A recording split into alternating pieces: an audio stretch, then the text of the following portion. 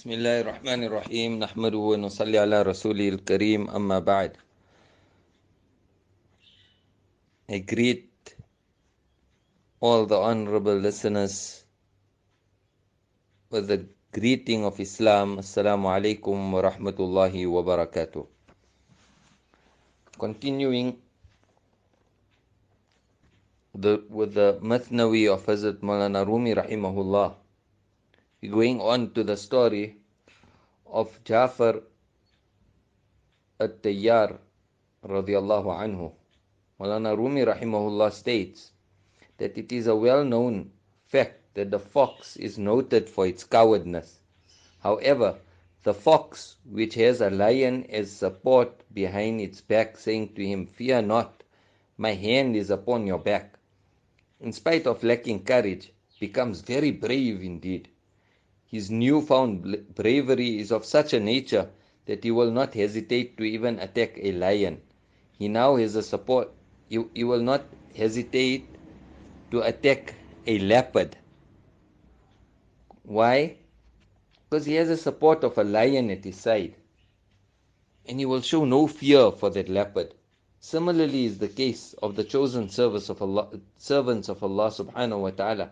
In spite of their apparent weaknesses and distressed position, they show no fear in the face of a multitude of evil forces. These saintly ones do experience some natural fear of physical hurt or injury, but at heart they have no fear of anyone besides Allah subhanahu wa ta'ala. A Sufi says, "O people, look not upon my weakly countenance, for I have legs of iron. Do you know that within my heart I am connected to the King of Kings?" In this regard, Moulana Rumi tells a story of Hazrat Ja'far radiallahu anhu. Once, Hazrat Ja'far radiallahu anhu attacked a fortress all by himself. His attack was so fierce that it seemed that the fortress would soon become a prey to the hoofs of his horse. The inmates of the fortress were so struck by awe that they closed the gates of the fortress, and no one dared to come out to engage him in battle. The king discussed with his wazir as to what line of action is to be adopted. The wazir advised him, "The best line of action is to cancel all plans of making war against the man. It is best to take your kafan and your sword and meet him, and then throw down your weapon." The king replied, "But this man is all by himself. How is it that you give me such advice?" The wazir informed him, "Do not underestimate his being one man only. Open your eyes and look at the fortress and see how it trembles like quicksilver. Look at the inmates of the fortress and see how their heads are bent downwards like sheep. Even though the man is alone, the heart which he has in his breast is not like the hearts of any ordinary man. Look at his brave courage, that in the face of a vast multitude of opponents, he challenges them into battle with a naked sword in his hand, and in a confident and victorious manner calls them to fight. It seems that all the battle forces of the east and west are with him. One man alone, but he appears like hundreds of thousands. Do you not see that whichever soldiers are sent out to fight him are soon lying under the hooves of his horse?"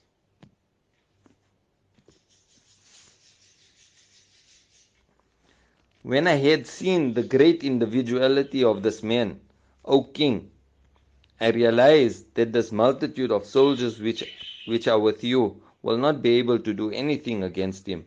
Do not rely upon numbers. The main thing is the unity of the heart. And this is actually what is so striking about the heart of this man. In this respect, he has been endowed endlessly with it. This is a gift from Allah, which is attained through the acquisition of contact with Him and through rigorous spiritual exercise. This connection you will not be able to attain while you are in a state of kufr. Hence, it is best for you to throw down your weapons in defeat before the courageous believer and to open the gates of the fortress, because your large number of soldiers are of no use. Then Maulana Rahimahullah gave examples of where in the face of a minority the majority becomes useless. Example number one: millions of stars are shining and produce light, but at the rising of the sun, their light becomes non-existent. Example number two: if 1,000 mice should attack a weak and sickly cat, it would appear that they would be victorious in their endeavor. A few of them can grab him by the neck. One or two of them can take out his eyes. One or two of them can tear off his ears with their teeth. One or two of them can make an opening at his side, enter and begin chewing the internal organs. That would appear to be reasonable to accept. However, experience has shown otherwise. As soon as the weak and sickly cat utters one meow, the whole multitude of mice become awestruck, and one by one they flee to safety. The moment they hear the meow, they become convinced of their being vanquished, and visualizing the actions of the cat's teeth and paws makes them flee. The main reason of this is the major difference between the hearts in the breast of the mice and the heart in the breast of the cat. The unity of the heart in the cat and the courage lying in it is not found in the mice. Hence, the mice becoming confounded and defeated in the presence of the cat is proof thereof that the cat possesses unity of heart and courage. Otherwise, it would appear that if a large number of mice should attack the cat, it will be impossible for the cat to escape. Hence, we conclude that even if the number of mice were 100,000, still seeing a weak and sickly cat will cause all of them to run away. This proves that numbers mean nothing. The main thing is unity of the heart and courage. The example number 3, the sheep and goats may be numerous in number, but in the face of the knife of the slaughterer, that number is of no consequence. Number 4, sleep comes along and causes many thoughts and imaginations to be put out of the mind. And number 5, the lion in the forest courageously attacks a multitude of animals with horns, and one alone gets the upper hand over them. Furthermore, whichever animal he chooses from among them, he eats. Now we come to the lesson of this whole story. Allah subhanahu wa ta'ala, who is the King of Kings, is the one who grants this unity of heart and such courage. This unity of the heart is of two kinds. One is natural or common, possessed by the non-believers, polytheists, and even animals. The other form is that which is granted by Allah and comes about through the blessings of close contact with Allah. This is what the Sufis term as nisbat, for which one has to strive. It is a great favor from Allah to have contact with Allah, and there is only one way of attaining this contact, and that is through following the Sharia of Islam. Unfortunately, in today's day and age, if you have to look at it, we Muslims, because of our ways, we have become like the mice. We have become like mice. That heart which a believer is supposed to have had is lost. People in the fear of harm to themselves or harming themselves, they panel beat the deen to such an extent and don't follow the way of Nabi alayhi salam in fear. Some might be in the fear of business related, that no, if I adorn the Sharia garb and if I look like my beloved Prophet, then people will start looking down upon me. People will not want to do business with me.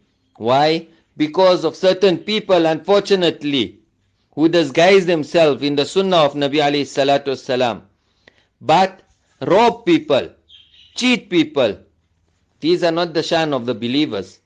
And because of such people, now Muslims are afraid of even following our beloved Nabi.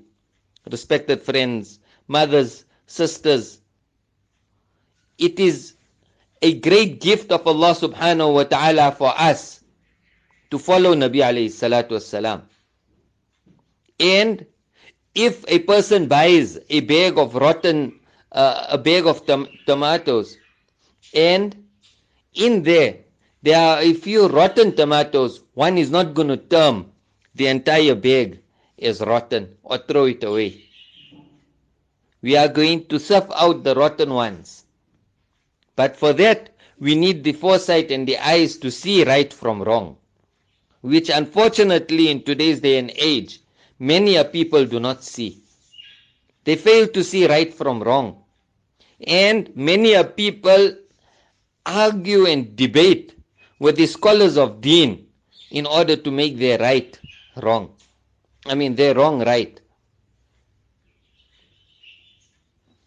Many a people regard their ways to be the correct way. But the only way accepted by Allah subhanahu wa ta'ala is the way of Nabi Kareem sallallahu alayhi wasallam, and the pathway of his Sahaba, and the pathway of the pious predecessors. Unfortunately, in today's day and age, many a people are making the dressings of the unbelievers a way of propagating deen. They use that and they say, no, it's correct. A true lover is he who shows outwardly the way of his beloved and who is practical in his life. A true lover is he who does not question the words of his beloved. So we should be like these lions. And all these temptations and wasawis, whispers of shaitan that come to a person, we should be like the lion and have that heart to overcome this. And how are we going to overcome this? By following the Sharia. Make the Sharia our center point of our life. Important it is. And that this is the cause of our downfall, of the whole Muslim Ummah being weak, is by us discarding and throwing out the Mubarak way of Nabi Kareem sallallahu alayhi wasallam. You might be little in number, but the Sahaba were also little in number, but Allah subhanahu wa ta'ala blessed them with such kingdoms that history talks and history tells us. What conquest did the Sahaba go through? And what conquest did the Sahaba do? Believers who had that heart and put Allah first, regardless, and put the laws of Allah first, see how strong they are when it comes to do with the laws of Allah subhanahu wa ta'ala, when it comes to do with the upliftment of the believers. There's no room for modernism in Islam. A believer is a person who should only have Allah and the pathway of Nabi alayhi salatu wasalam in front of him. If we can achieve this, then respected friends, mothers, sisters, we have achieved the whole world and whatever it contains. The whole world will come at our feet. And that is what people are in search of. Many people are in search of that riches. Example is that of the Muslims in Zambia. There was a time when they moved there, and they were given a X amount of time to stay, and after 4 years they said that they could trade, and they can only trade if they have a Zambian passport. So people were afraid and they started leaving Zambia. But when they wrote to our elders, that time was Hazrat Moulana Inamul Hassan Sahib, Hazrat Maulana Yusuf Sahib, rahimahullah, when they wrote to them, then they told them to change your intention. Your hijrat was made for dunya, now make it for deen. And today, the whole economy is in their hands. Allah subhanahu wa ta'ala can change. We have to can change the conditions if we change ourselves. Allah bless me, bless you, bless us all with the ability and tawfiq of practicing on whatever has been said. Wa akhiru da'wana and alhamdulillahi rabbil alameen. Assalamu alaikum wa rahmatullahi wa barakatuh.